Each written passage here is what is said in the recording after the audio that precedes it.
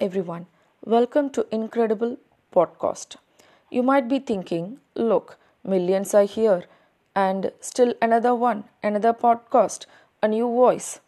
Actually, I've started this for a selfish reason. I firmly believe in the saying, we read to know that we are not alone. I hope I'm right. Especially the moment I take the legendary writers J.K. Rowling's Harry Potter series, no, I couldn't just stop. So you do. I could guess millions of voracious readers of Harry Potter, my friends at the other end, give me a high five. But God has always other plans. This busy schedule, reading books almost became a dream for me. So I thought at least I could listen to books. I've just hunted everywhere, of course, in Google platform to listen to our bispectacled hero. But I was not satisfied. Eventually, I thought, why shouldn't I give it a try? The result is incredible podcast. Without much delay, let us go to private drive number 4.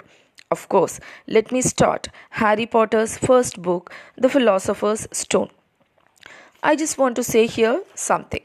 Those who read the book, okay, but those who have watched the film might be wondering, isn't it The Sorcerer's Stone? Since the movie was directed by an American author, the title was changed.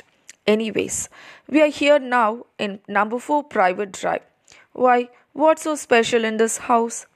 Cleanliness is its speciality. Mr. and Mrs. Dursley live in this house. When you open the gate, maybe the gate's height of your hip level, you could see the bed of velvety grass bordered by trimmed bushes and robust plants. You could just smell the smell of fresh lawn. The garden was fenced by a pointed wood, maybe of, I thought it is wood color, so you could just think of red or blue, whatever you like.